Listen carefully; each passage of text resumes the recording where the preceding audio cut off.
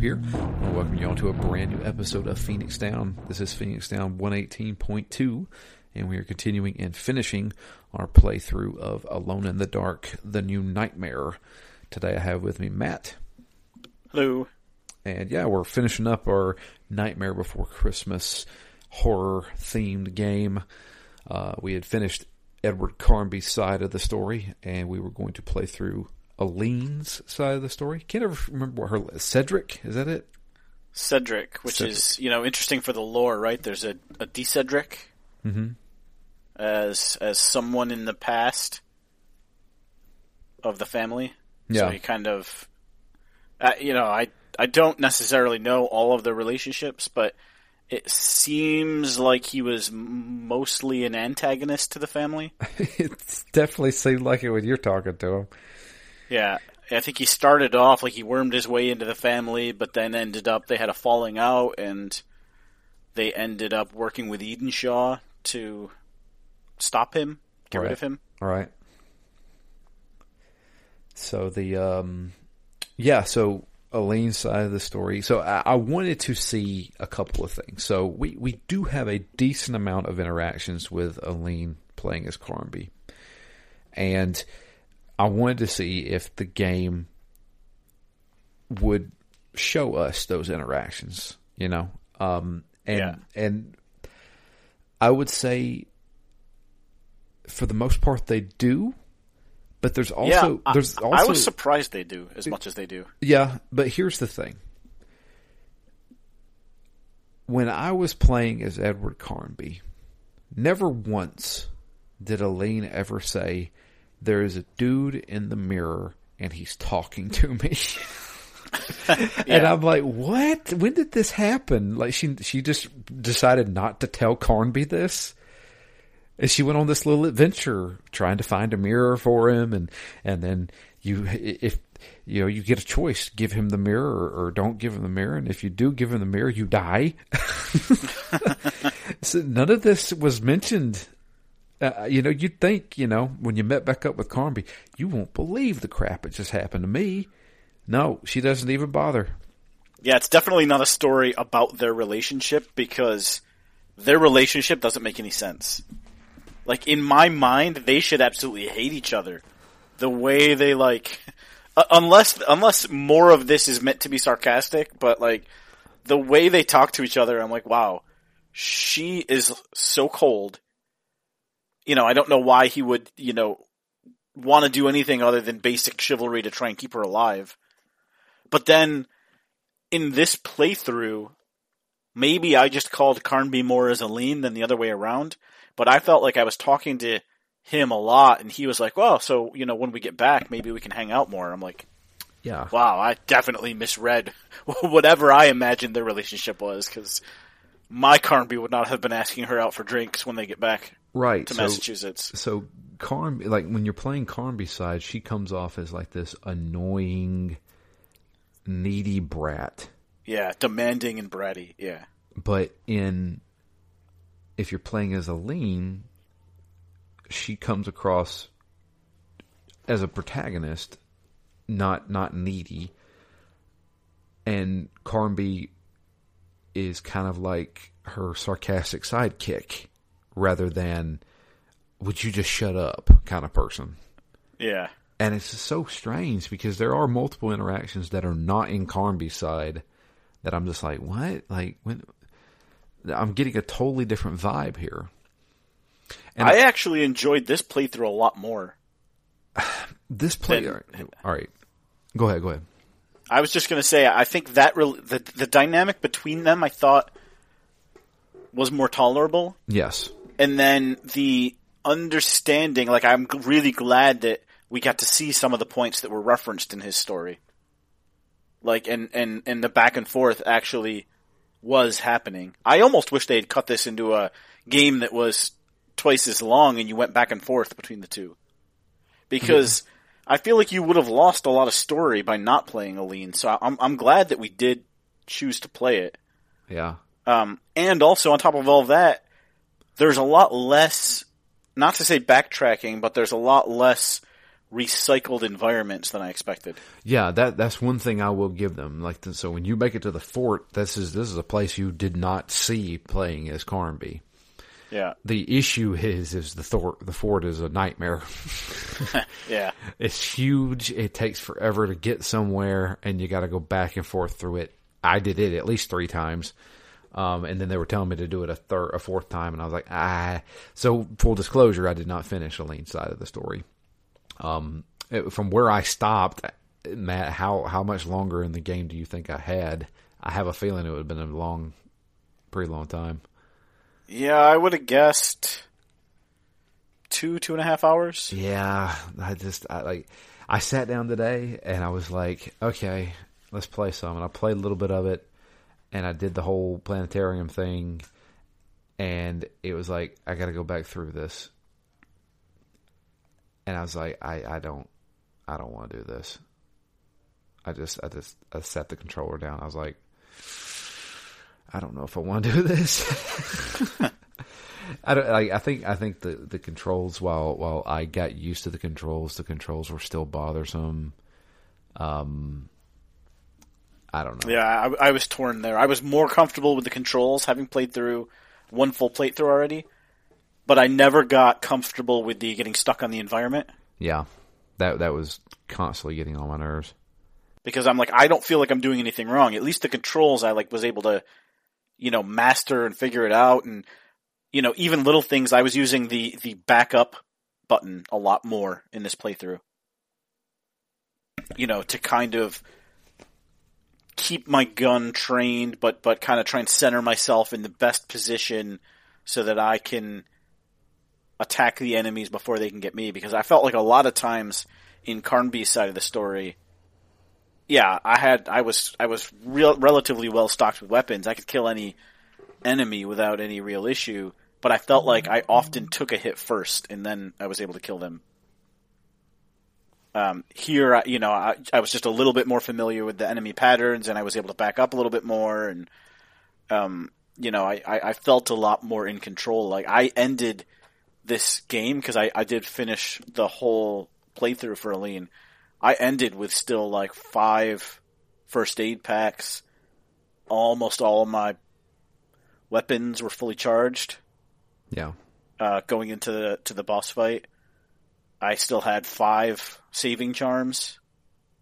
So I felt more in control and more powerful even on her side, because I was able to waste less and need to heal less, and I just felt a little bit better about the whole thing. Yeah, I would. When we read up on this, it said that Aline's side was less combat, and I can definitely see that there wasn't as much combat, and I feel like I guess because I had played enough of the game previously, I was able to maneuver a little bit better. You know, I knew when I needed to run, kind of thing, and I could get around stuff. But there's one thing I have to give Aleene's side is that Carnby got a grenade launcher and never got any more grenades, while she got tons of grenades. Yeah.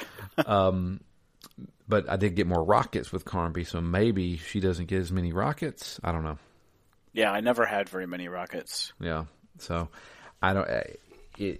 For me, most of that stuff is almost irrelevant. As soon as you get the lightning gun in either story, that's the best weapon. Yeah, well, there's no need to use anything else.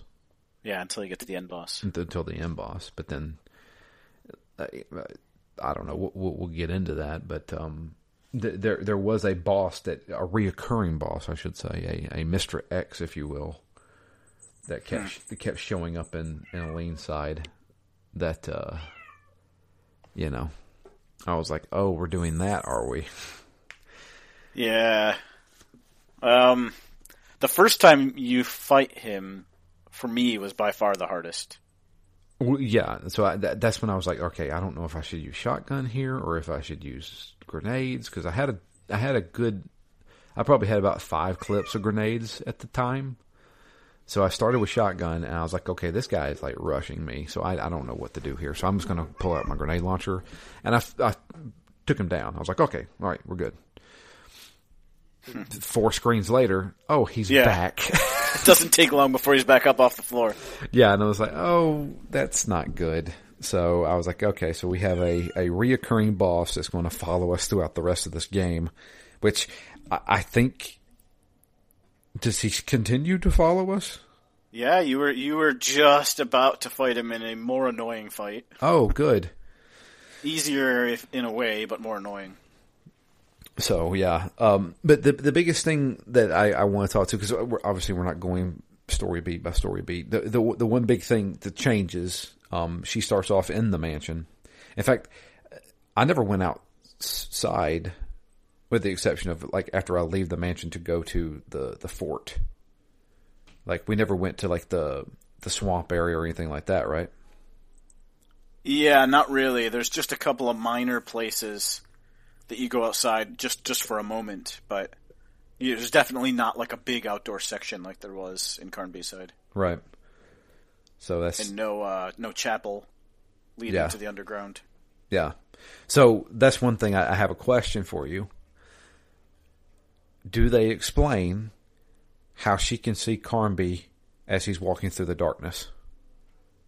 Not even remotely. Does that scene even pop up? No, I don't think that scene happens on her side. What the hell, guys? Yeah, it's a little weird. That's really weird. But yeah, with Aleene, she starts off in the mansion, actually on top of the mansion, and the first place you go is to the old woman's room, Lucy.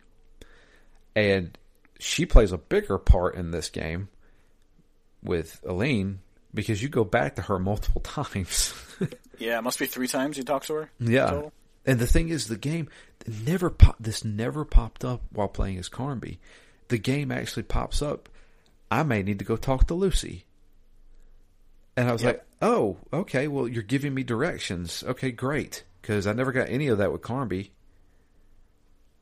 I just wandered around and then saved myself into a corner because, well, I went to the same corridor and had to shoot guys, and there you go. So, yeah. Does she ever go to the library? I don't think she does. She does, but she doesn't do much there because that's right. That's where you fight the Morton beast. Yes, that's right. That's right. So the library, yeah.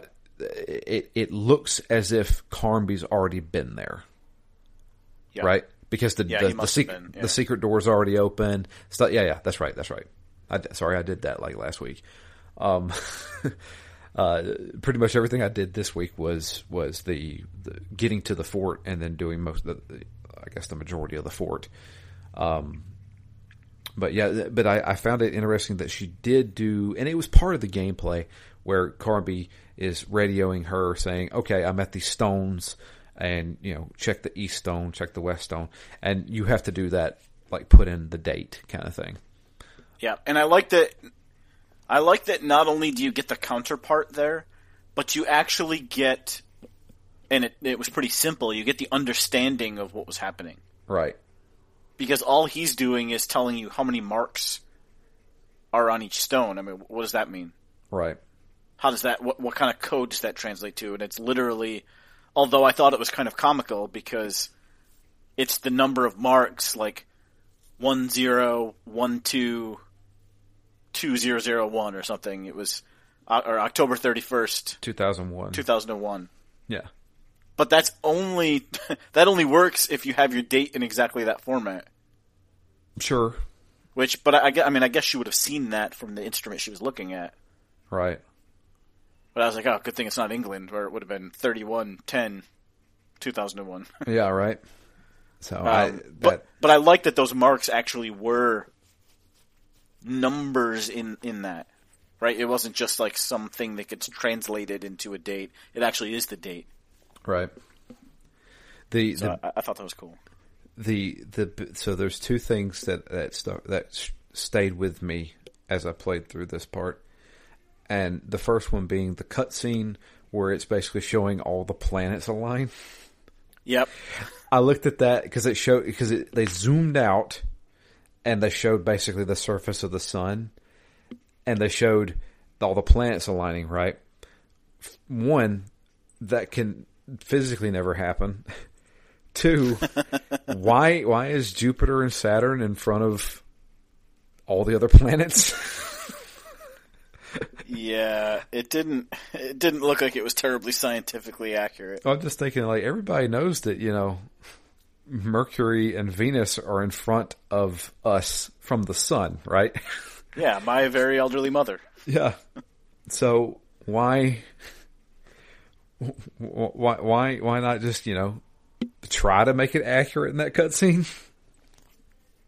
I don't know. But I remember that one. That one's sticking out to me. I was like, that is completely incorrect. And then the conversation between Aline and Obed was some of the worst dialogue and voice acting I've ever heard. Yeah, I mean, I wish I had just the sound clips of all the back and forths in this game, because there were a lot of bad interactions. Yeah. Like, comically bad, but bad. These it felt like I was playing Shenmue again.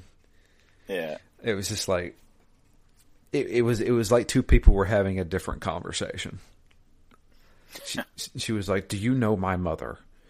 And he's like, "That name sounds familiar, but I'm going to die, and I'm getting ready to, I'm ready for my soul to leave this plane. Or what about my mom? Do you know my mom?" And just kept going back to it. I was like, what is going on? And she's finally like, are you my father? And he's like, that's impossible. I don't know. That entire scene was, I was just like, what is happening here? And then he comes back at the end and says, "My daughter." Oh, is that what happens at the end? Yeah. Nice. So it actually really was? Or we don't know? I don't know, actually, because at the very end, he actually says, "Oh, come to me, my daughter." And she's like, "What, Dad?" And I don't know if it's the disembodied voice or if it's Eden Shaw, but he's like, "Yeah, don't listen to him. He's just trying to manipulate you." Gotcha. Well, so yeah. So the monster that we're fighting, that keeps reoccurring. I'm assuming they explain it. That's just an experiment. Yeah. There's actually that one awesome cutscene. Is that Obed's father? Yeah, Howard. Howard. I believe. That's right. And I like that cutscene where it's actually his dead body that he's getting injections into. Yeah. He reanimates him. Yeah. Yeah. Looking a bit like the Tyrant. Yeah. Yeah, it definitely has that vibe to it. So, yeah, going to the fort, which I'm assuming the fort is the building that that Carnby was looking at through the telescope, correct? I think so, yeah. Okay. All right, good. Which you did the part where she looks through the telescope as well, right? Yeah. And you don't see very much. I still don't know what I was looking at. Yeah, I think. So you didn't go out to it?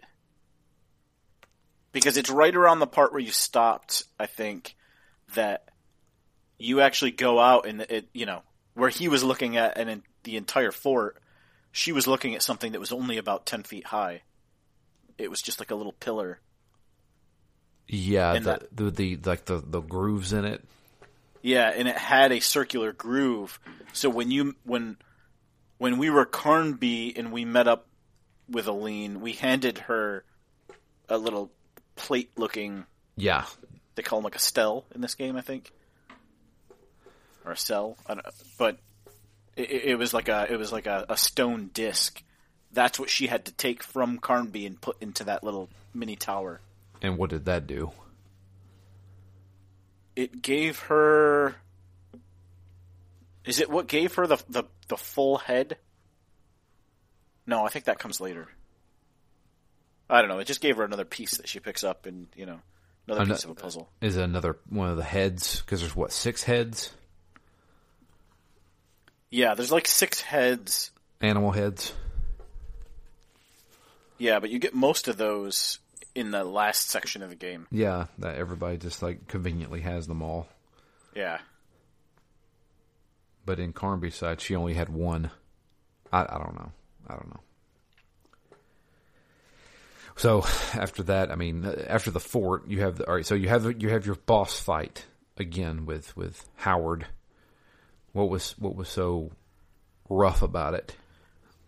Yeah, so you had a couple of things, right? Like I kind of like how, not necessarily how big in how much time you spend in the fort, because you're right, the backtracking is kind of annoying, especially when you combine the easy ability to get stuck on the environment with the number of times you have to go up and down stairs that have like switchbacks in them. Dude. And when you're there's a lot of that. How many times did I go up those stairs and I'm like, am I even progressing over these stairs? Because you start out small, and it remember we talked about it last episode where you're climbing stairs and you're looking at it, right? And it's like, is my character getting bigger? Like, how did they model this? But it happened like 4 times. Like, because I had to go up those stairs like 4 friggin' times. I'm just like, oh my god. And it just takes forever. Yeah. There's some struggles there, but I like the fact that you get a little bit more time with the brothers, I feel like, in this half. Maybe it's just because it's more recent in my mind, but the fact that you actually get to see Obed stuck in a jail cell. Did you see that part? No, I didn't see that part. So you go talk to him, he's like stuck in a cell. And then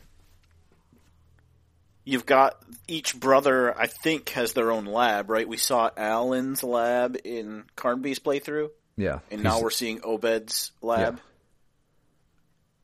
So most of this whole section here in the fort, did you get down into the section, the obolette, where you're going down into the bowels and it's like crumbling, and there's the big light gun that's pointed at a wall? It's called the perforator. I had to put pieces together for that. Yeah. So you end up like I feel like that's a pretty big puzzle as far as the complexity and the amount of time going into getting these pieces and figuring out you're trying to assemble this like light gun, this photoelectric gun. That was like all of the fort. Like that was the whole purpose of the fort, was solving this one big puzzle. It was kind of like Carnby's like activating the pictures kind of thing. Yeah, exactly. Yeah, kind of the overarching puzzle. Yeah. And so the last piece of this that you need to do is to go up into the planetarium and activate like the lightning rod. Yeah, and it makes that's what makes the planets align. You get the cutscene after you turn on the planetarium light show. Yeah, but then even after that, you have to go all the way up onto the roof. Did you do that part? You have to go up onto the roof. You have to. There's a retractable cover to the roof, and you have to unlock the padlock on it.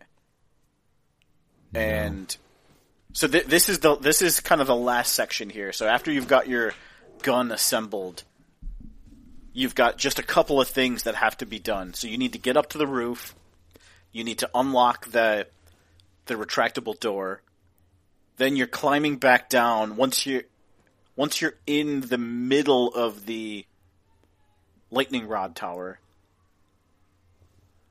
you end up, so you go up, you unlock the door, you go back down, you activate the switch, which extends a rod up into the lightning storm.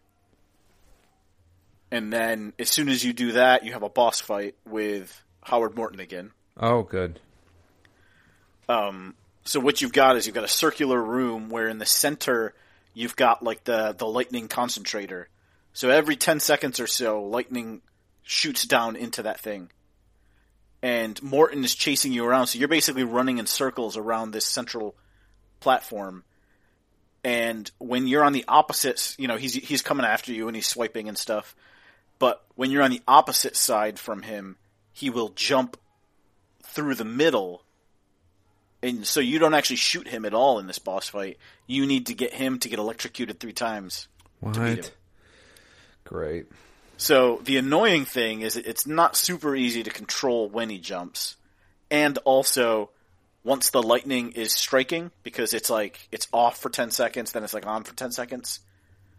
Once it's on, he's smart enough not to jump into it.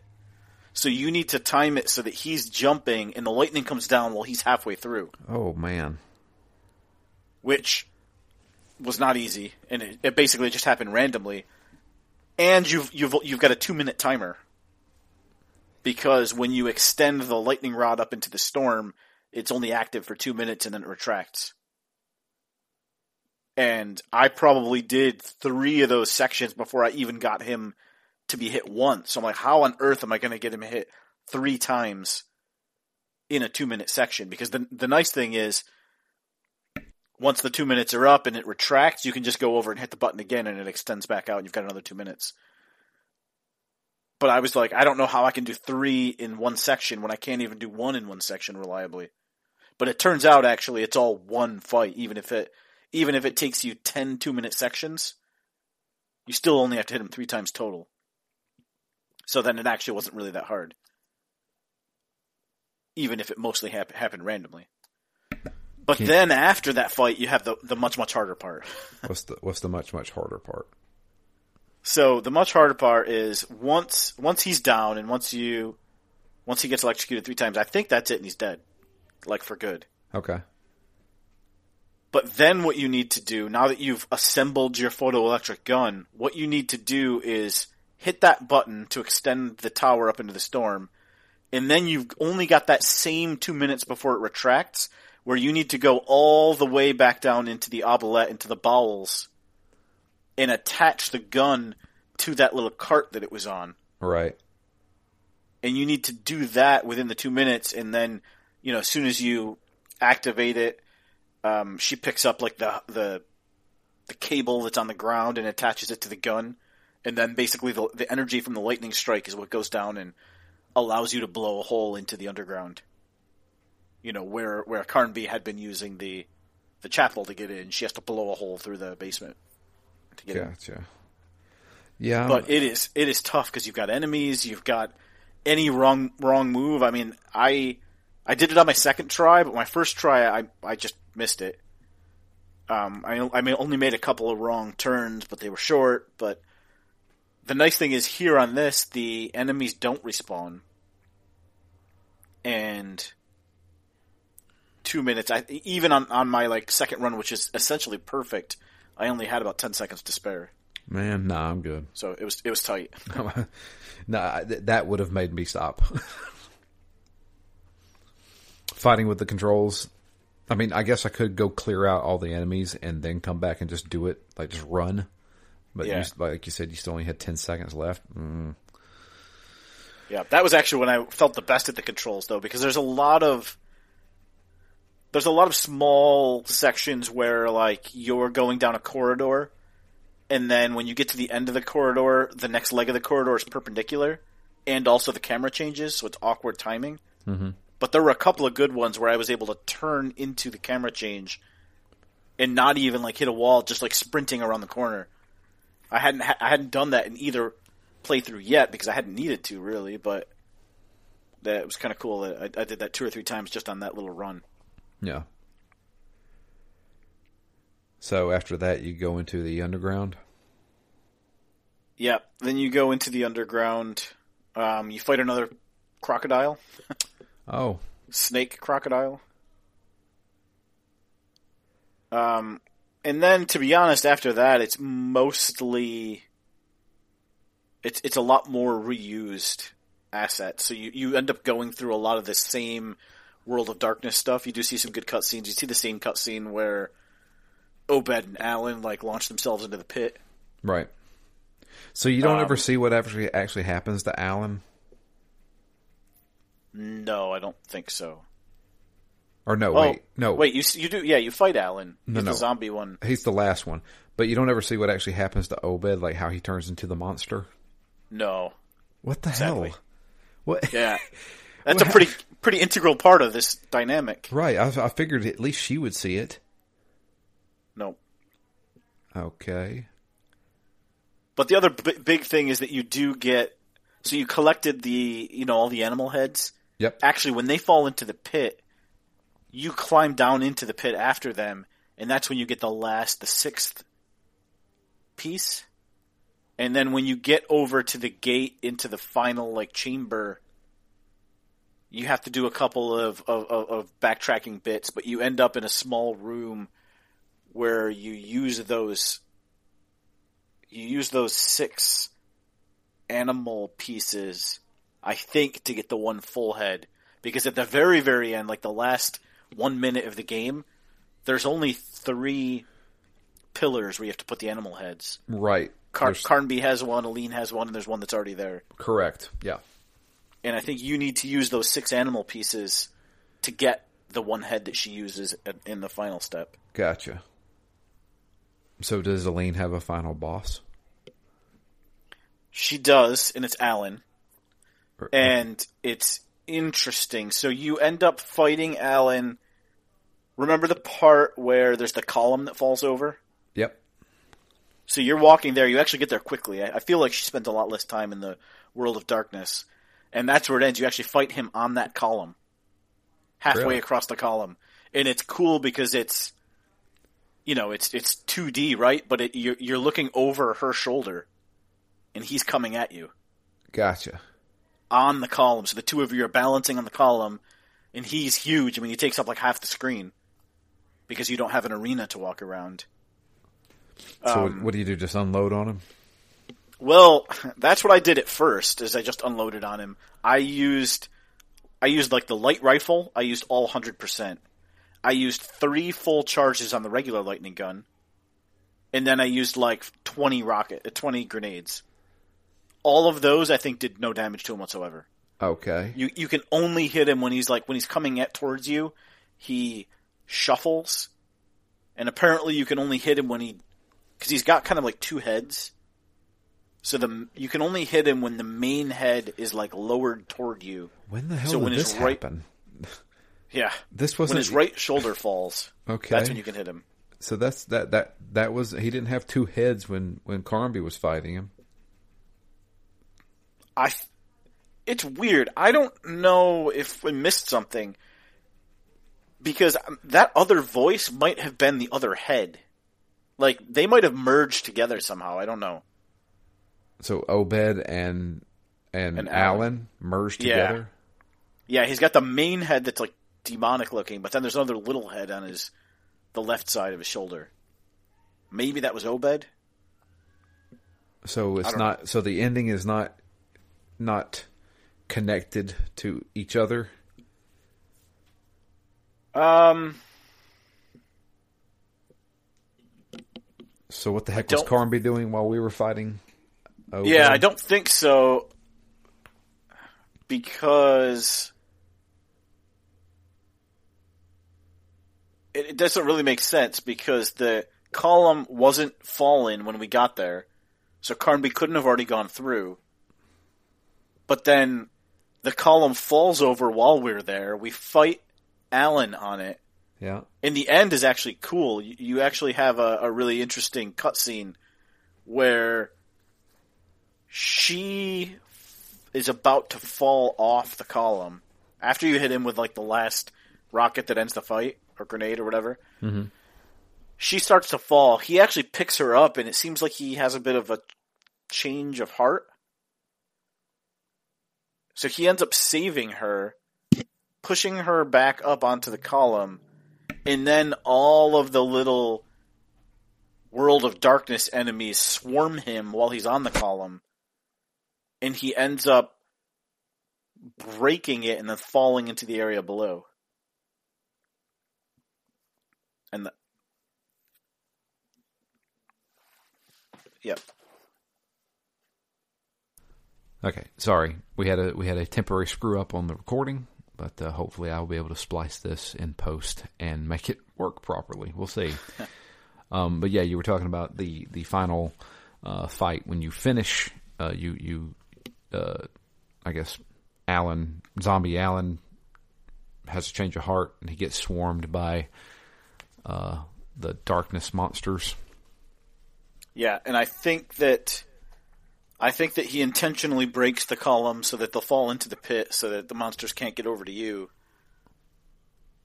But you end up on that side. So when he throws you up, you're on the end side, right? And that's it. There's nothing else to fight after him anyway. So I don't know how they show like hundreds of him swarming him, but then apparently when he falls into the pit, every single one of them went with him because there were none left for you to fight. Okay. Well, so, that's weird. That's definitely a different change from Carnby's ending. Yeah, you don't even go down into that final area. Huh.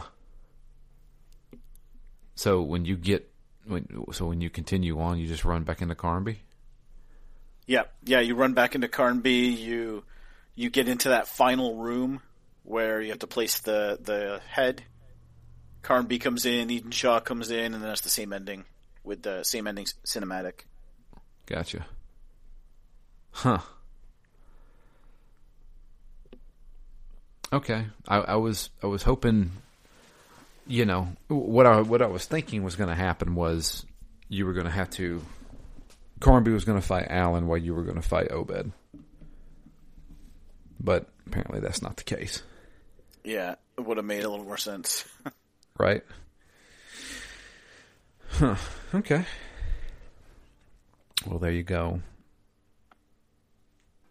How do you feel about this whole I feel experience? A lot better after having played her side. Not that everything gets answered, but like I said, I love the fact that it fleshes out a bit more of the story.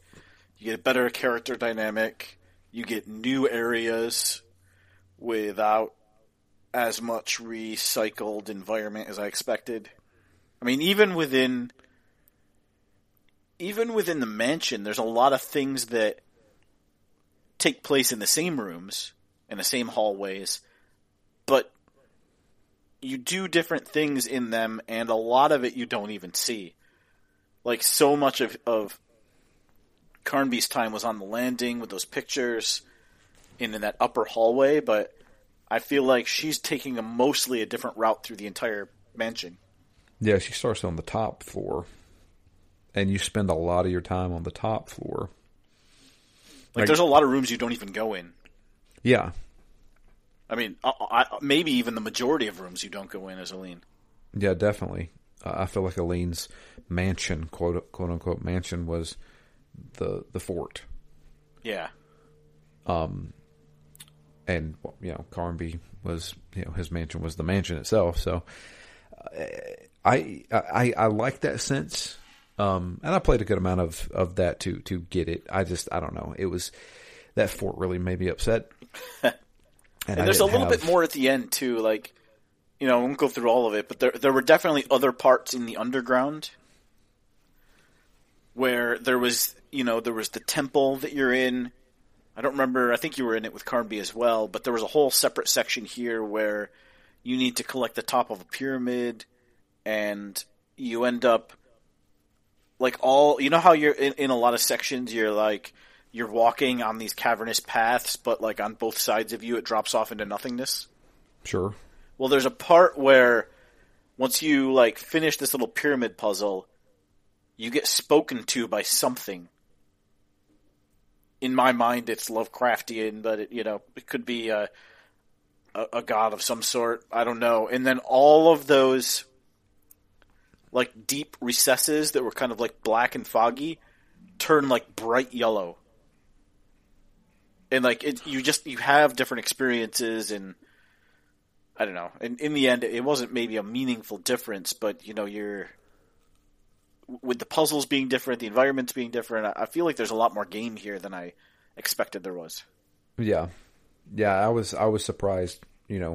After making it, through the mansion, I was like, oh, okay. So there is significant differences, because I was thinking I'm going to see the same cutscenes, but I'm just going to be as Aline, And the biggest thing for me was I wanted to the interactions we had as Carnby with her, were they going to show up again in hers, but from the different perspective kind of thing. Yeah. And sort for of. For the most part it did, yeah. Yeah. I still would really like to know how she saw him while he was walking through the dark, but that didn't happen. Yeah. That's really weird. I think they just kind of... It must just be a mistake, right?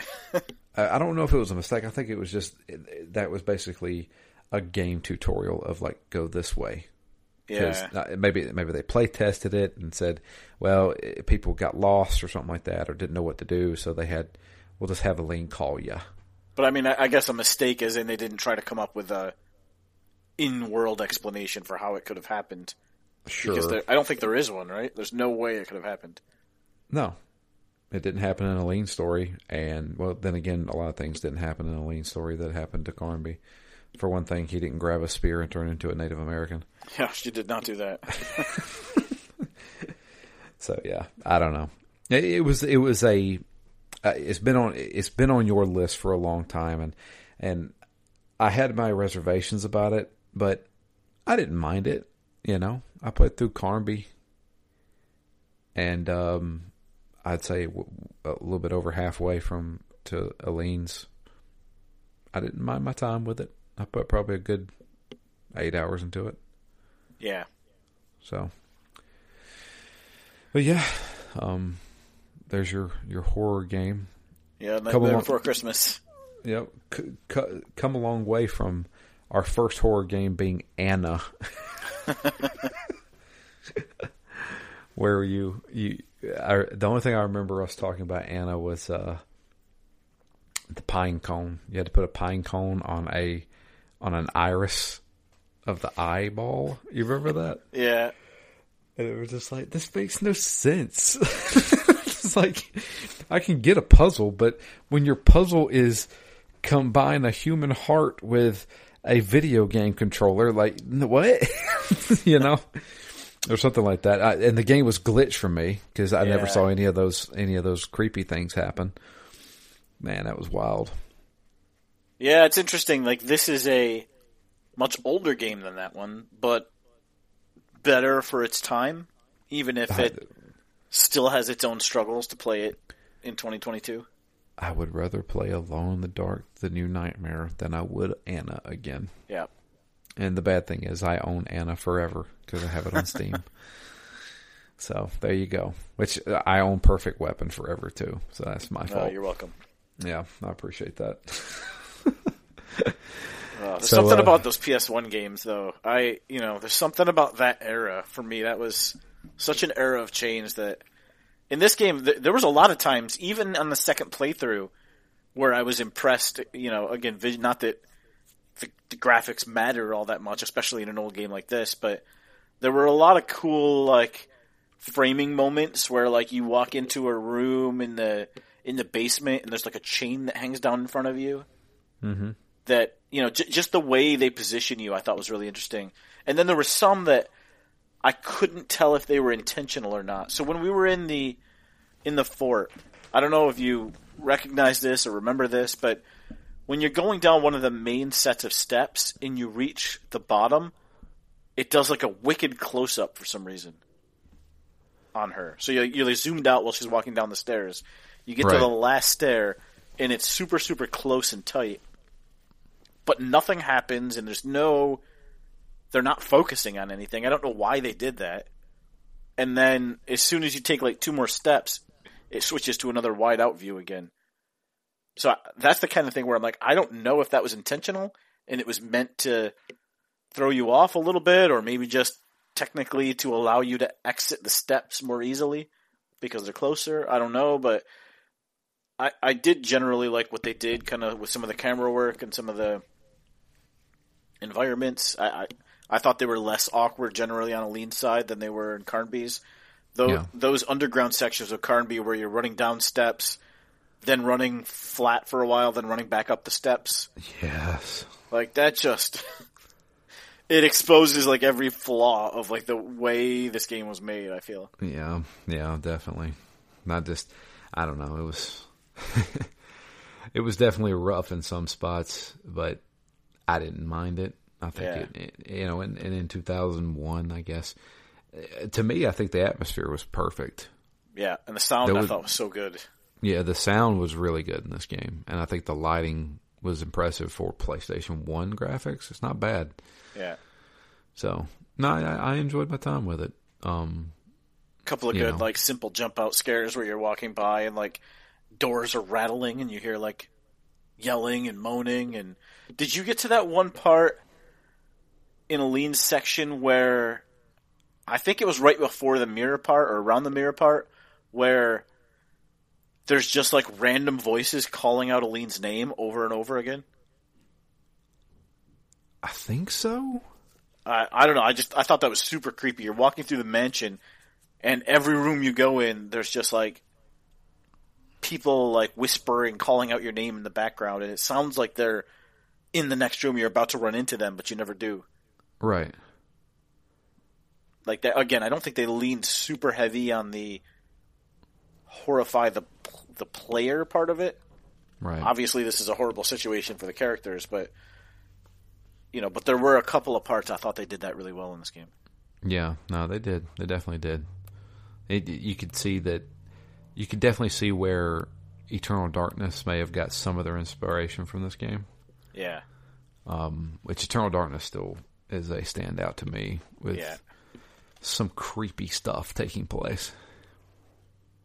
I just remember playing Eternal Darkness, which we did it for Phoenix Down, but walking through the house and then just somebody like... I'm hardcore banging on a door. Yeah. Scared the living crap out of me the first time I played that game. It was just because it's so abrupt, It wasn't like somebody just this knocking. It's like just right, like, oh my god. But yeah, not bad. Glad we played it. Yeah, me too. We do have 2 emails, nice.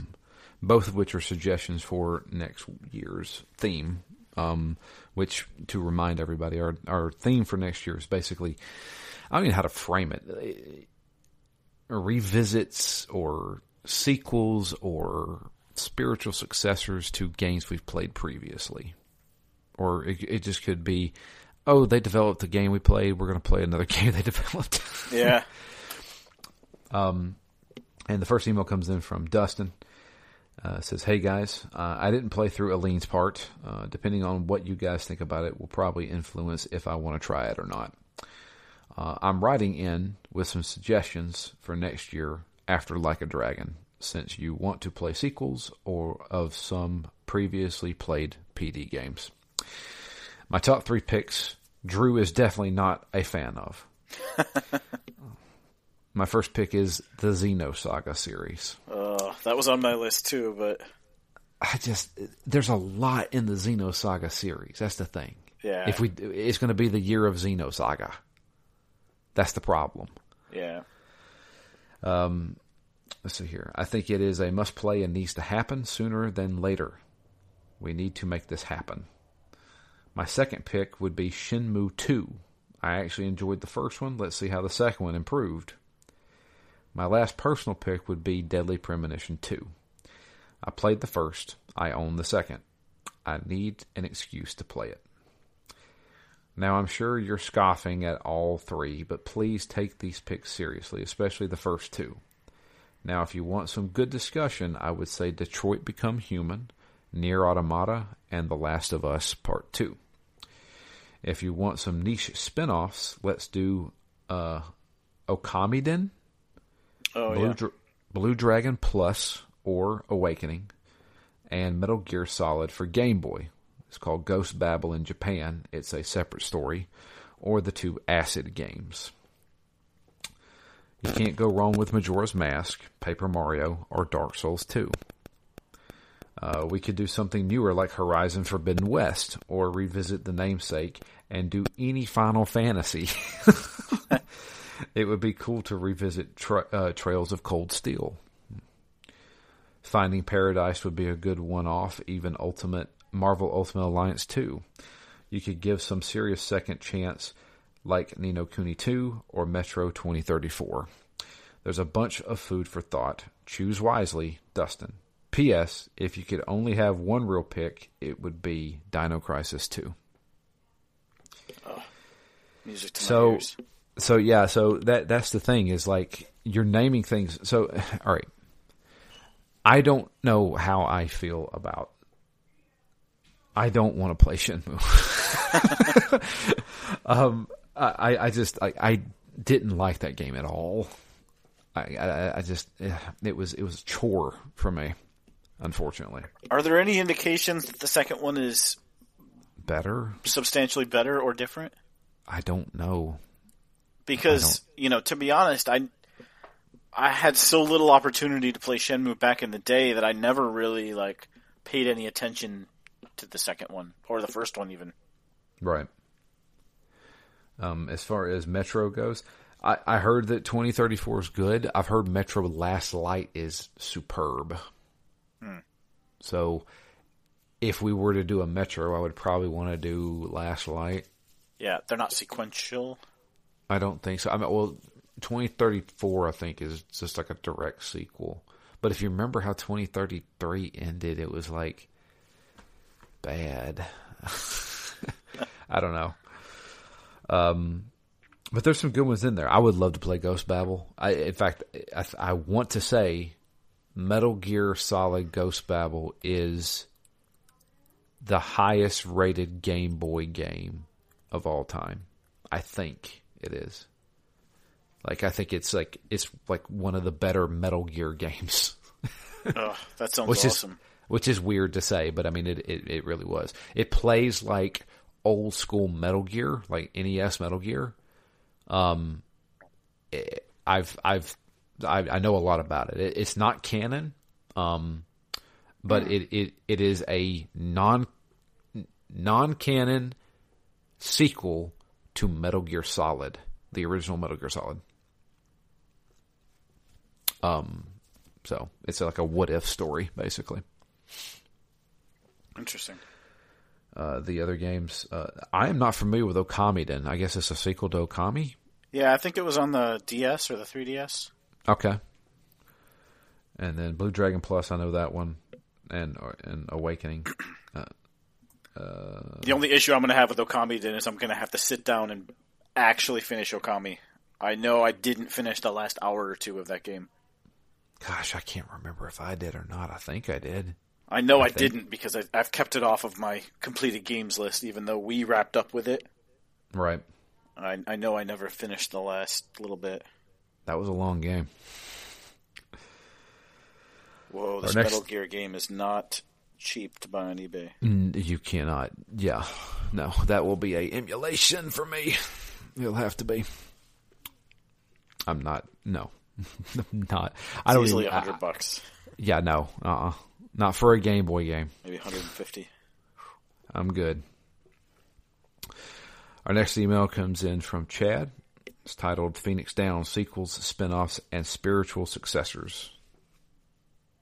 That's a good one. We could do the year of Quad S. Yeah. The 4S. It says, howdy crew. I finally got a free moment, so I would drop an email saying hi. It's been a while, but I'm always listening, even if I'm not writing in. Technically, 2023 will be the 11th anniversary for Phoenix Down, and it sounds like you all have chosen your theme for the year: sequels, spin-offs, and spiritual successors to game previously played for the podcast over the past decade. I didn't start listening to you all until 2013, but I still can't believe it has been this long. Someone needs to lay off on the fast forward button. Yeah, seriously. Yeah. Anyway, after looking through your library of 118 games, I came up with the following suggestions for 2023. Halo Reach, Episode 1, Halo Combat Evolved 2012. Since your first episode ever was a Halo game, it only seems fitting that you do a sequel. I'm suggesting Reach, since that is technically the first mainline game chronologically for the overall story.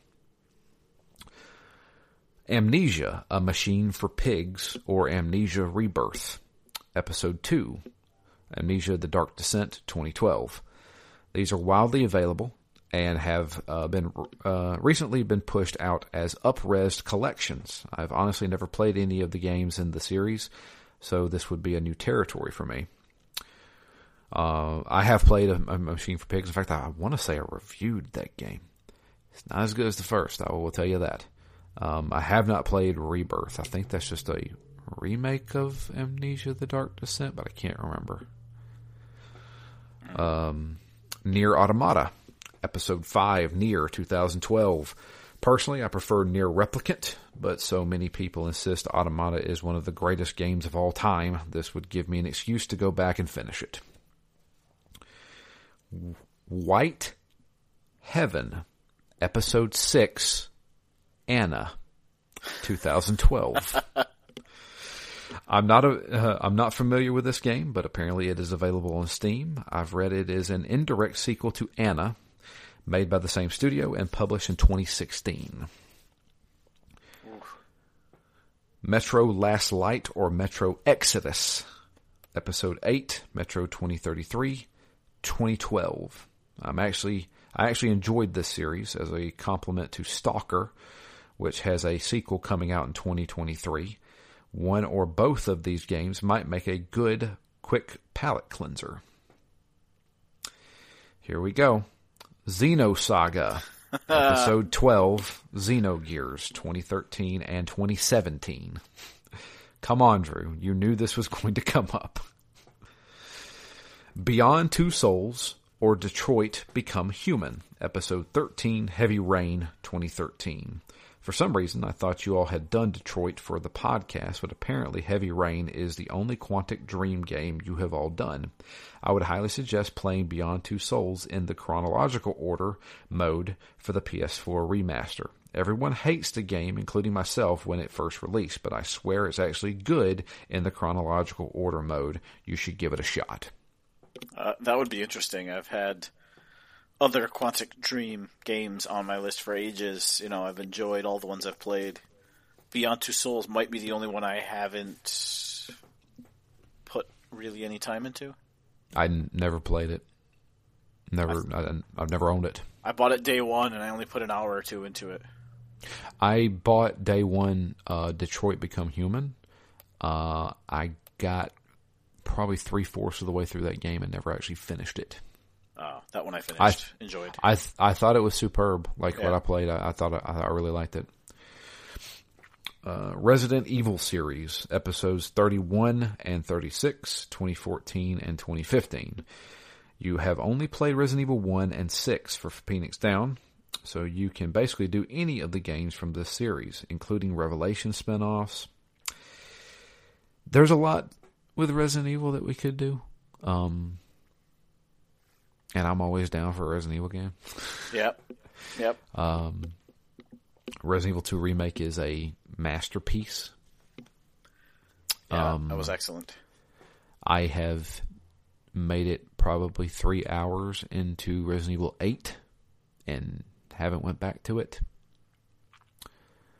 I know we're not going to do that. That would be an interesting one if and when PSVR 2 comes out. Because I think they said they were going to make that VR compatible. Yes, they are.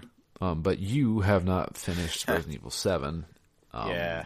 And you really do not need to play 8 before you play 7.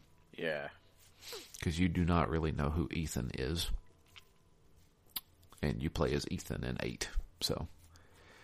Yeah, I should fix that. Yeah. Perhaps we'll do 7. I'm down for a replay of 7. Yeah, I have a lot of conflicted emotions with that one. Why? I thought it was excellent, but the whole time I was playing it, I'm like, doesn't feel like Resident Evil. Oh, dude, are you kidding me? As soon as I started finding keys for certain doors and stuff like that, oh, this is Resident Evil. As soon as you leave the house finally, yeah, that game is like, oh, this is Resident Evil. Yeah, that's right around where I stopped. For me, the whole game was in the house. I'm like, it feels more like Texas Chainsaw Massacre. I mean, it's definitely influencing from there. Yeah. Parasite Eve 2. I don't know what episode. Parasite Eve 2015. I'm not sure how hard this one would be to find and play now, but it's a sequel. Yeah, that would be an interesting one. I've not put any time into Parasite Eve 2, but I have put a good few hours into Third Birthday. Right. Which, as far as I'm aware, completely unrelated, as far as a chronological story goes, but it was an interesting departure. I'd love to see what 2 looks like. I'd totally be down for Parasite Eve 2. I'm also much more flexible with the games I'd sink 8 or 10 or 12 hours into than some of these 40, 50-hour games. I mean... Most certainly. Not to say we can't just fizzle out on one, do a few episodes, and just say, look, this is not one we can finish, although I'd rather not do that. But, yeah, Xenosaga better be good if we're going to sink 40 or 50 hours into it. Yeah. Let's not have a repeat of Xenogears. Or we come back to it 3 years later. Yeah. Metal Gear Rising Revengeance. Episode 35, 37, 39, 40, 41, 42, 46. Metal Gear series 2015 to 2016. So you played the entire Metal Gear Solid series in 2015 through to the release of Phantom Pain in 2016. There's only one game left to finish it off, if you don't count Metal Gear Survive. Yeah. Revengeance is awesome. I've not really even touched it. It is wacky and crazy, and it is awesome. That game is just awesome. The music in the game, the way they use the music in that game, I still think about. Because it's this hardcore heavy metal soundtrack. When you do a boss fight, and they're playing hardcore heavy metal, right? When you start winning the fight, the lyrics start kicking in. Huh. And it's awesome. It just makes you feel like a badass. Oh, that's cool. That game is awesome. Yeah, I'd love to try that. I've also got Metal Gear on the NES that I've not really put any time into. I don't know if that's the kind of game you can actually realistically expect to play through or not, but... Be hard to go back to. Yeah, I've never played one of those. I have. I definitely have. It's been a long time, though.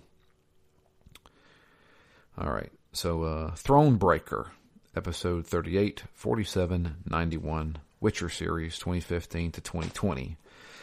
So, this is a Gwent-based Witcher game, but it is actually really well written. I honestly agonized over several choices I had to make in this game that had major impacts on the story.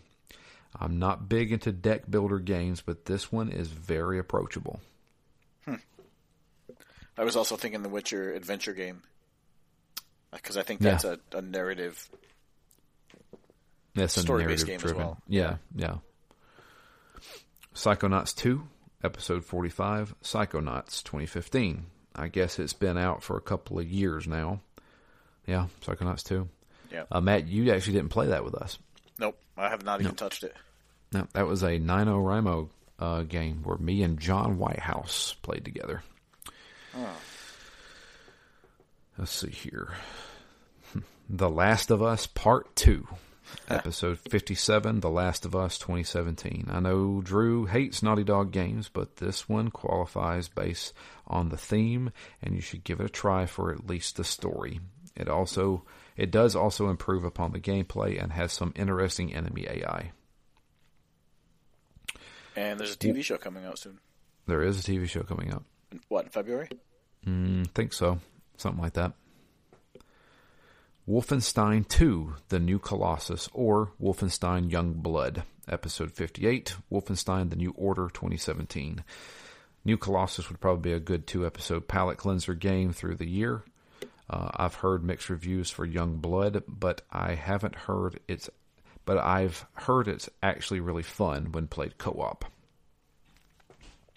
I played The New Colossus. It's pretty good. And I played Young Blood, and I wasn't keen on the Young Blood. I think it is one of those games where you kind of have to play it co-op. Yeah. Ni no Kuni 2, Episode 66, Ni no Kuni 2018. It's a long game, and the beginning is pretty bonkers. Although a very different game from the original, I doubt this one will make the list since Drew still has PTSD. I just thought to throw it out there. Does fit the theme. It does fit the theme. That's the thing that I didn't mind the journey of Ni no Kuni. It was just I did not like the fact that my AI partners were garbage, and I didn't like the fact that I got to the final boss of that game and could not beat it. And said, I've tried this 3 times, and I was done. I was fed up with that game. And I did a lot of grinding in that game. Yeah. And I think that kind of jaded me a little bit, because I did a lot of grinding and I still couldn't beat the final boss. And I was like, I don't need to. I'm fine. Is that out on Switch? I think it is. Ni no Kuni 2? Yeah. I don't know. Probably. I think so. Yeah. Because I haven't really, to be fair, spent much time on handhelds in the last 2 or 3 years even. But I do enjoy with a handheld RPG the ability to grind a bit. Well, there you go. If it was out on the Switch, that might be a better place for me to play it. Final Fantasy VII Remake. Episode 68, Final Fantasy 12, 2018. You all have only ever done one Final Fantasy game on Phoenix Down. Might also want to consider Final Fantasy 15, since it is fairly modern and shorter than the other games in the series. 13 or 15? 15. With Prince Noctis. Yeah, I did not finish that. I finished that game. I think it took me maybe 20 hours max. Oh, wow. And I didn't do a lot in that game. Yeah. Surprised. Yeah, that does sound shorter than most. Even for just the story. It's one of those games where you can completely mainline it and beat it in about 20 hours. Probably faster than that. I think I beat that game at like level 38. Wow. Or something. Yeah, it was definitely a shorter experience. I didn't mind that game. I feel like some of the combat in that game was kind of broken. Items in that game were broken. You could use, if you had potions in your inventory, you could not die. It was just weird. And I felt like magic was useless in that game. So that's just me though. But Final Fantasy VII Remake, I totally want to play that game. So yeah, I only played the first 10 minutes to see what it looked like. I'm like, wow, this looks awesome. Here we go. Red Dead Redemption 2, Episode 69, Red Dead Redemption 2018. Such a long game, but so good. Would love this one happen, but I know it would end up taking like 10 episodes to get through. I have Red Dead Redemption. My wife got it for me the day it released for my birthday. And I've put maybe 7 hours into it. never got far into that game. And I liked everything that I played of it. That was the thing. Yeah. I didn't like the controls were weird. Obviously, it's going to be one of those we have to get used to it. But I mean, there's still things they find in Red Dead Redemption 2 that players haven't experienced. That's crazy. Yeah. Greedfall, Episode 81, Bound by Flame, 2019. Maybe not really a spiritual successor, but it's the same team, composer, etc. Also, the sequel will be coming out sometime soon, and I think you all would like the story and structure. Greedfall is definitely one that I want to do. Yeah, me too. Oh, God. Double Switch, 25th Anniversary Edition. Episode 83, Night Trap, 2019. Short one-off episode with teen heartthrob, now deceased Corey Haim. Such a goofy game, brings back nostalgia for the Sega CD era. Deadly Premonition 2, Episode 88, Deadly Premonition, 2019. I'm not a huge fan of this series, but it's a sequel, so... I'd be willing to try the second one. Yeah, I mean, I know you pushed for that one. You put it on the list and everything like that. I mean, if I have to, I will play Deadly Premonition 2. It's weird. I thought Deadly Premonition was a game I would think about a lot more after we finished it. Yeah. But I don't know why. It just hasn't sparked me. No one else has mentioned it to me. I don't know. It's even something like Twin Peaks I just randomly think about every once in a while. That's because Twin Peaks was better than Deadly Premonition. Yeah. Could be as simple as that. Deadly Premonition was a meme game, if we're being honest. Deadly Premonition was there was two things that happened during the time that game came out.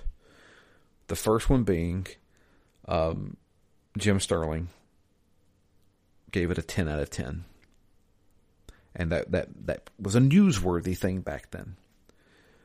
The other one, Giant Bomb, which is it still going on? I don't know if Giant Bomb's still around anymore. Giant Bomb did a Let's Play of it. They played through the entire game, and at the time, Giant Bomb was a huge website where people, listened to them, watched them a lot. And I think those two things garnered a lot more attention for Deadly Premonition than the game deserved. Than I think the game really deserved. I think it was a meme game. It really was. Because it was a weird title. It influenced. It took a lot of influences from Twin Peaks and other pop culture references and stuff like that. But at the end of the day, the game was garbage. Like, it played like garbage. I don't know. Horizon Forbidden West, Episode 92, Horizon Zero Dawn, 2020. I actually wasn't the biggest fan of Zero Dawn, but I really enjoyed Forbidden West. It's in my top 3 games of 2022. I actually thought the story was much better in Forbidden West, and this series is definitely building to at least a solid trilogy. Excuse me. Yeah, it'd be an interesting one for me because I adored the first one, but then fizzled out on the second one. No. Not that I didn't enjoy what I played, I just didn't have any time for it. Right. The Council, Episodes 95 and 115, Call of Cthulhu and the Sinking City, 2020-2022. Not a sequel or spiritual successor, but this game is rooted in the same mythos of eldritch horror. It's also done by Focus Home Interactive. This game presents some choice-based mechanics I have never seen in any other game. It's well written, features real people from history, and has wildly differing results and endings. I have heard of the Council, and every time I hear about it, everybody says it's very interesting, but nobody plays it. So maybe we will do the Council. I may be wrong, but I think the Council was an episodic game. I could be wrong. Yep, it was. Okay. God of War Ragnarok. Episode 96, God of War 2020. My game of the year, along with everyone else it seems. I highly suggest it, but I'm afraid it may be overhyped at this point, which sometimes sets games up for failure. Might want to let it cool down a little before consuming. Beware of spoilers, though. Good point. I haven't touched it. I am certainly 100% going to play it. Right. And I've been on as much of a media blackout as I can be on it. I know nothing that happens in that game. I have not seen anything about it. I know I've heard that it's good. I've heard some people say it's not as good as the first God of War. So I don't know. But I'm sure one day I will play it. Judgment 1 and 2. Episodes 101, 103, 105, 108, 111, 114, 116. Yakuza series 2021 to 2022. The Judgment games are a nice spin-off of the Yakuza series. They basically have the same structure and awesome storytelling of the Yakuza games, but with a few tweaks focused on investigations since the main protagonist is a PI. Although the first Judgment game doesn't have any overlap with Yakuza, the second one does. There are some characters and side quests in the second game that overlaps with Like a Dragon.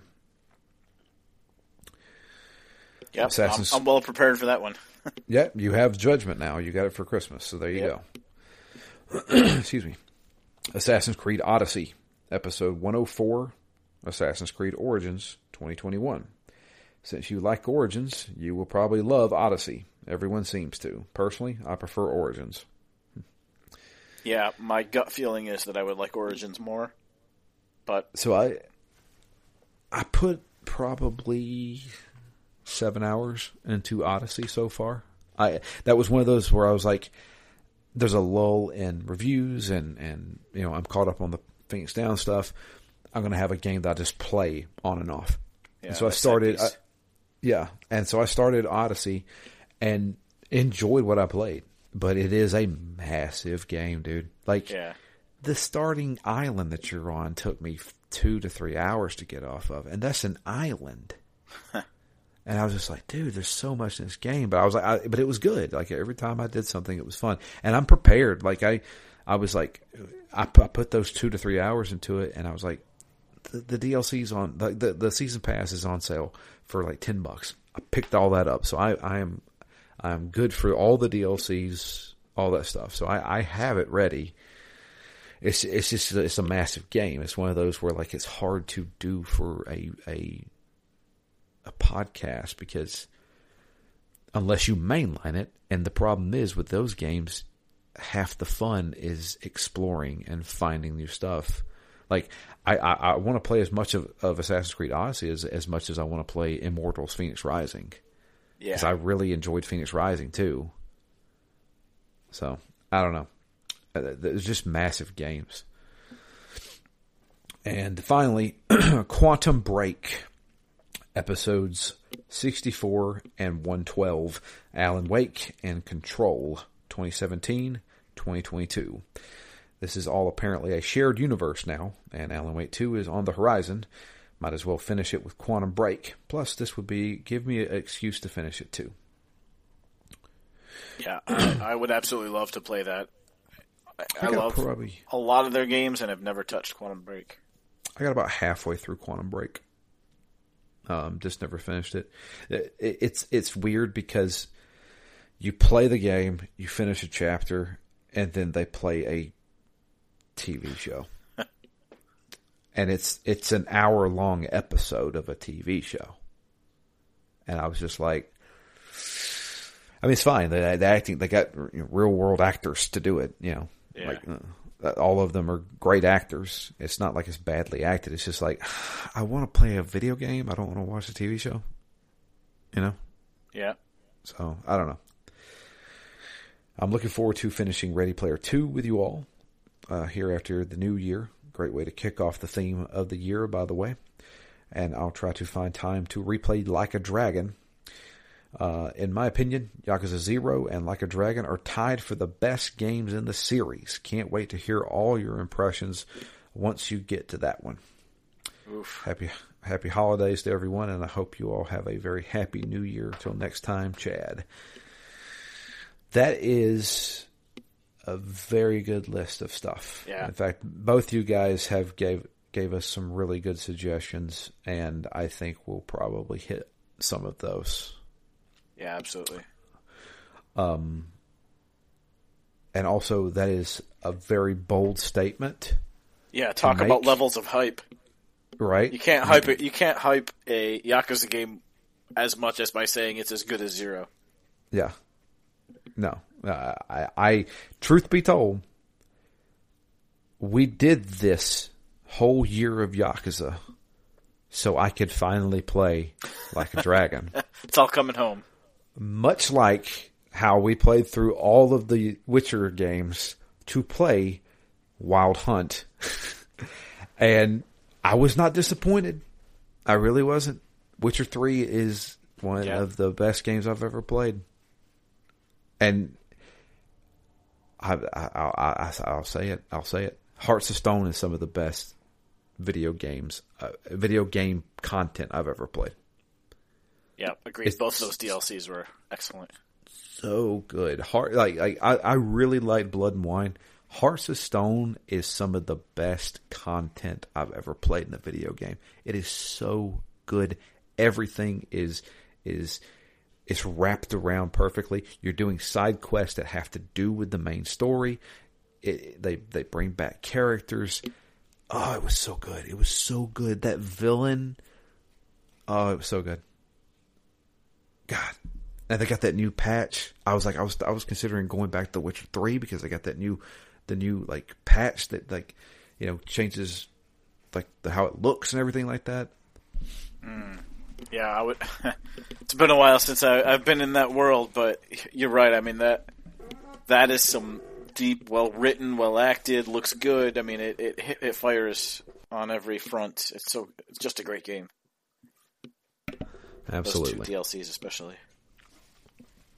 So we haven't really got into like, hey, this is what we're going to be playing, like the game plan yet, because obviously we're reading a book next, and then we are going to be playing a Yakuza game. So we've got pretty much we got the first 2 to 3 months planned out already.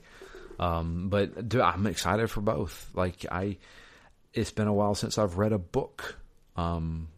I got pretty heavily into reading this year. I bought a Kindle Fire specifically for reading, and I read 3 books, 4 books, but kind of tapered off toward the end of the year. But I want to get back into it now. I got a lot of books prepped. One of them is Ready Player 2. So I don't know. Like, I don't even know what to expect from Ready Player 2. Have you read any of it? I haven't. I read through his other book, Armada? Yep, Armada. And I've been ready to go on Ready Player 2 for a little while, but I have not started it. Okay. So I'm assuming, are you good to record that next week? Yep. Okay. I should be. I was trying to finish up this book about the founding of Oculus in the next day or two, and then I'll start Ready Player 2. Gotcha. Okay. I'll try to keep an eye out on the Twitter, which is at ZTGD Phoenix Down. I will put on the Twitter how far we're gonna, like, how many chapters we can get through, where we'll stop and talk about. So if anybody is reading along with us, you can send an email, which is drew@ztgd.com. Look at that. Segues, man. I'm just riding them all over the place. But yeah, if you are reading along with us, please send us an email. It's drew@ztgd.com. Make sure you hit those, because we'd really appreciate it. And thank you all for those suggestions. If you have any more suggestions, anybody out there listening who has some suggestions for revisits or sequels, the 4 S's, sequels, spinoffs, and spiritual successors, let us know. We'll gladly take them into consideration. I think we got a pretty good list Like even just through the suggestions, and Matt, I know you've wrote down a list as well. I would say for certain we're going to be doing Greedfall. That is one of them I really want to do. Yeah. The councils sounds kind of. I kind of want to do the council. That sounds very interesting. I have heard a little bit about it. Like I think George Washington's in it. It's like a weird alternate future or weird alternate past. I guess I don't know. Historical figures, whatever. Yeah, I like that blend. Yeah, we'll see. We'll see what we can get into.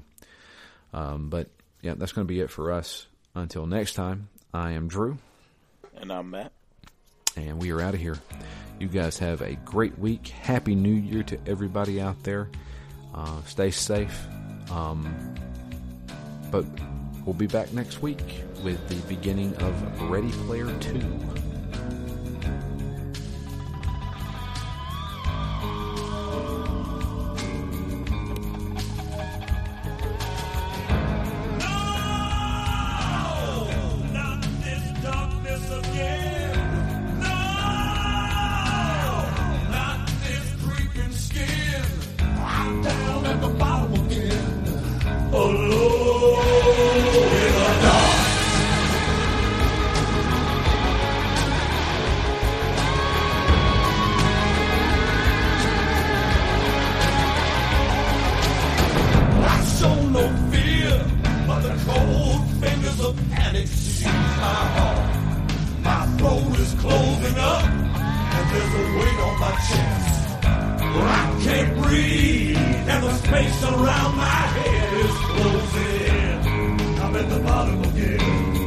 Oh, Lord, in the dark.